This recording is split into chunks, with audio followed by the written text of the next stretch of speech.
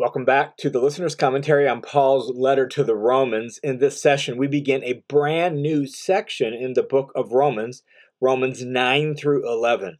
And this section is indeed a very, very challenging section. In fact, N.T. Wright opens up his comments on this section in his commentary on Romans by saying, everything about this section is controversial.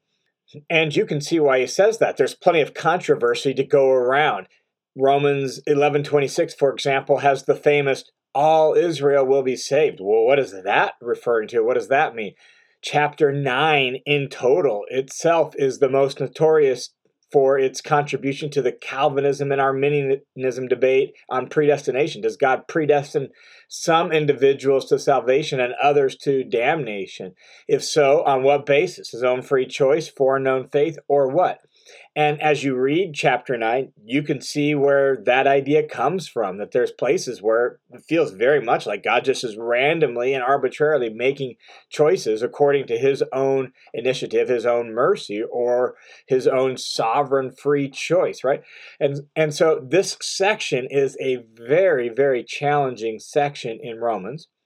Not only that, this section feels very different than the end of chapter 8, right? If you have listened to the end of chapter 8, it ends with what feels like this very glorious crescendo of celebration, really celebrating the security we have as God's people in God's love. What can separate us from the love of God in Christ? And he lists off all these things, and nothing can. And it's this incredible celebration of God's love and the security we have in that love.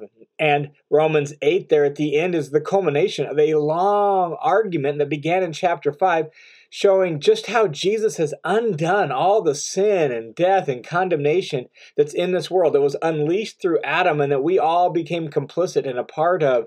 And when you get to chapter 9, after all this long argument about all the good work that God has done and ending with this crescendo of celebration, chapter 9 just feels like a very sudden and stark change, both in tone and in mood and even in topic.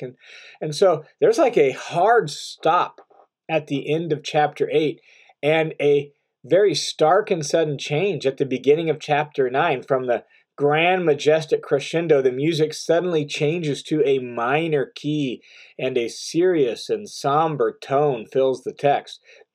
Some have even been so bold as to say you could go from the end of chapter 8, pick up at the beginning of chapter 12, and it flows very nicely. Like chapter 8 ends with talking about God's love and his mercy and his grace, how nothing can separate us from that. And chapter 12 picks up by saying, therefore, on the basis of God's mercy, and they just seem to flow naturally together.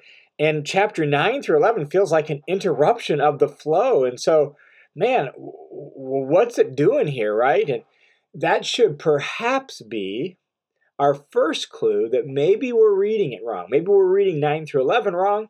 Maybe we're actually reading some things about the entire book of Romans wrong, if we think we could just pull 9 through 11 out and lose nothing of consequence to the argument or the flow of thought. What if Romans 9 through 11, and even the letter as a whole to some degree, is about a different question altogether?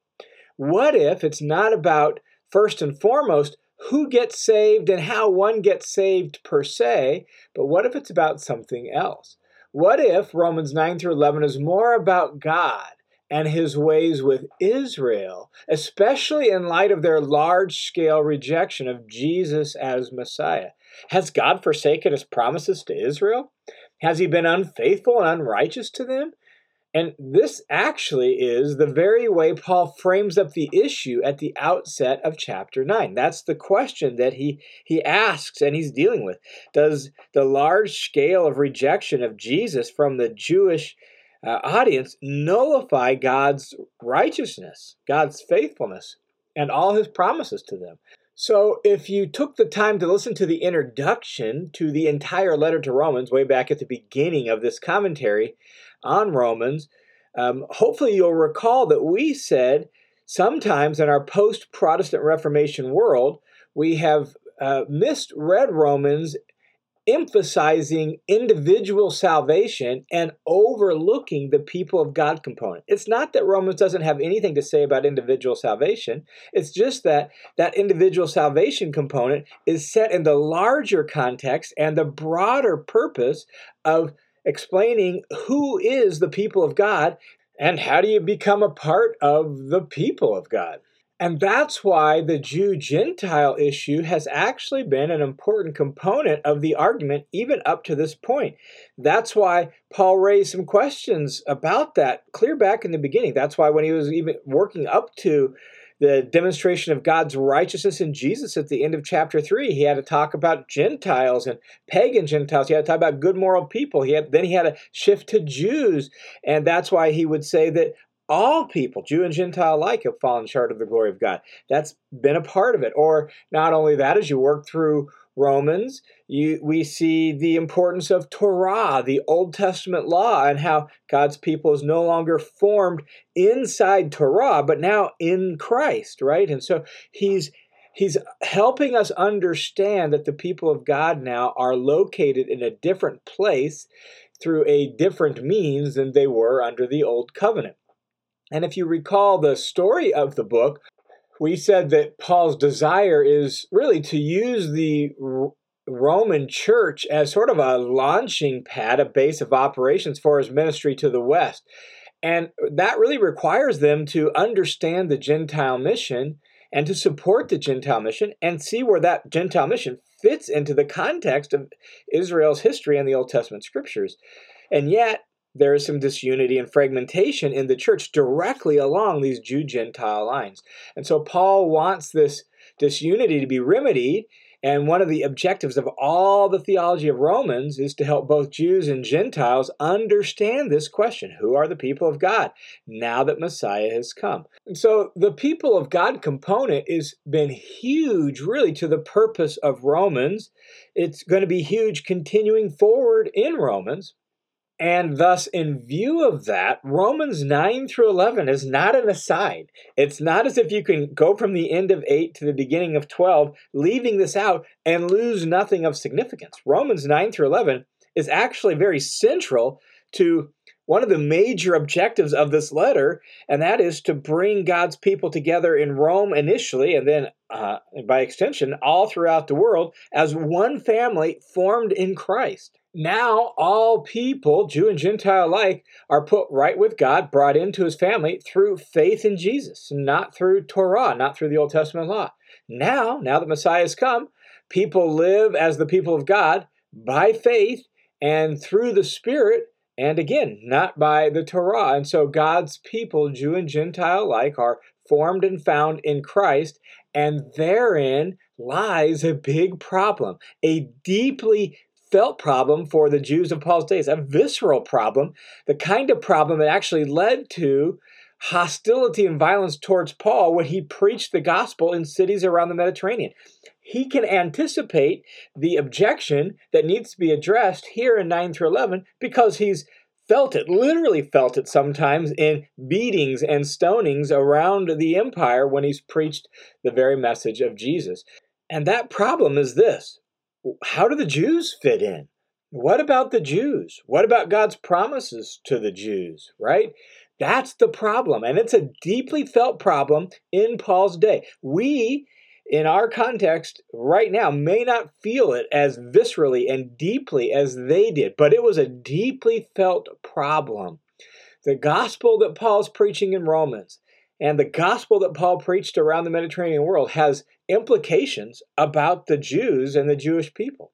If God's people, now that Messiah has come, if God's people includes both Jew and Gentiles who are in Christ, then what about all the Jews who are outside of Jesus?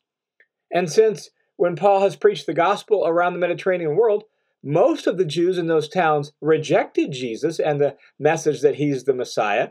That means the majority of Jews are outside of Jesus. And so what about them? What about God's promise to them? What about God's righteousness in view of the fact most of the Jews of Paul's day didn't believe that Jesus was the Messiah? And so as Paul has preached the gospel here in Romans about all people being united together in Christ and not Torah, Well, that has huge, deep, profound implications, and it's those implications that Paul is actually going to address in Romans 9, 10, and 11. And so what we need to do as we read through these chapters is we need to keep our eye on this, that Romans 9 through 11 is one tightly argued unit that focuses on the question of God's justice and faithfulness to Israel in view of his promises to them and their rejection of Jesus as Messiah. And you see how tightly it's argued when you look at the introduction to it in Romans 9 and the culmination of it in Romans 11. In Romans 9, at the introduction, Paul raises the initial statement, the initial kind of thesis he's going to prove in Romans chapter 9, verse 6. And he says, they are not all Israel who are descended from Israel. In other words, they're not all like legitimately God's people who have Jewish blood flowing through their veins, right? Who have Jewish DNA. They're not all Israel who are descended from Israel. And then you keep reading along, and you get to the culmination in chapter 6 or chapter 11, and Paul says in 11:26, and in this way, all Israel will be saved. Do you hear the connection? They are not all Israel who are descended from Israel. In this way, all Israel will be saved. And everything in between has to do with helping the reader, us in this case, understand what does it mean to really be a part of Israel? Who really are the true Jews? Who are, and now at this point in time the Messiah has come, God's people, right? And specifically, who are the Jews who are really a part of God's people now? They're not all Israel who are descended from Israel, and Paul is going to help us understand what he means by that in the paragraphs that follow. So the question Paul is asking and answering in Romans 9 through 11 is this: in view of the large-scale rejection of Jesus as Messiah, what about God's righteousness and faithfulness to the Jews? Does the fact that most Jews have rejected Jesus Messiah and thus are now outside of God's justified people, does that fact nullify God's righteousness to the Jews? And Paul's answer is no, no indeed. Just like he's asked questions and said no indeed before, he says it again, no indeed. And what he's going to do, let me just kind of summarize kind of the flow of thought so we can hear it and have a map as we look at the details. What he's going to say is he's going to flesh out that no.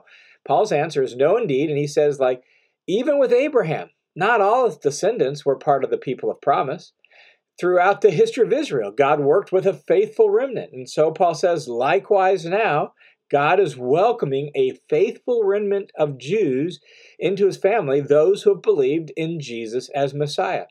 And Paul says, any Jews who have been rejected, that is, those who haven't put their faith in Jesus as Messiah, any Jews who have been rejected can once again become a part of God's people if they will shift their confidence from the Torah to Jesus as Messiah. Now, that's not to say they can't keep the Torah. They just need to recognize that the Torah doesn't make them doesn't justify them, doesn't make them superior.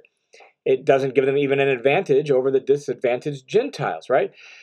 And so they just have to shift their confidence to Messiah and realize Jesus is the Messiah and his people are formed in Messiah. And Gentile Christians who are now in Christ, they must not be arrogant against the Jews since they sprang from the Jews and share with them in all of God's promises to Abraham. In other words, they've been brought into the family tree that started with Abraham. Paul actually uses the imagery of a tree there in Romans chapter 11. And Paul says all of this is because of God's mercy, because it doesn't depend on the one who runs or the one who wills, but on God who has mercy. And God has shut up all people under disobedience that he might show mercy to anybody and everybody, Jews and Gentiles alike. And the way he does that is by people putting their faith in Jesus as Messiah. And so, as N.T. Wright puts it in his commentary, he says, Paul is not then producing an abstract essay on the way in which God always works with individuals, or for that matter, with nations and races. This is specifically the story of Israel, the chosen people. It is the unique story of how the Creator has worked with the covenant people to bring about the purpose for which the covenant was made in the first place, which was to rescue and restore this broken down world from sin, death, and condemnation. And so we have to read this as part of the story of Israel, as in the context or against the backdrop of the story of Israel. This is Paul's summary of how the story of Israel worked up until the point that Messiah should come. And Paul's argument in these chapters really unfolds in three big chunks, three big parts that can be stated as like three sub-questions under that big question about God's faithfulness and righteousness to the Jews in view of their large-scale rejection of Jesus the Messiah. So chapter 9 wrestles with this question. God's word hasn't come up empty, has it?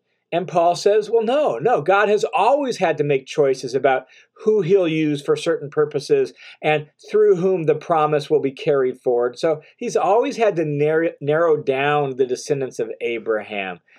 Now, chapter 10, really the big question in that chapter is, okay, well then, why has Israel missed out on God's righteousness in Christ and the Gentiles have welcomed and received it?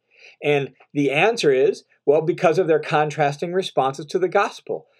Israel rejected the gospel and pursued God's righteousness by the Torah, by works of the law, Paul says. But the Gentiles believed the gospel, and so they experienced God's righteousness through faith in Jesus. And thus, God's rejection of Israel isn't arbitrary. It's not willy-nilly, as if God just decided, I'm done with you. It's specifically because Israel has actually rejected the gospel.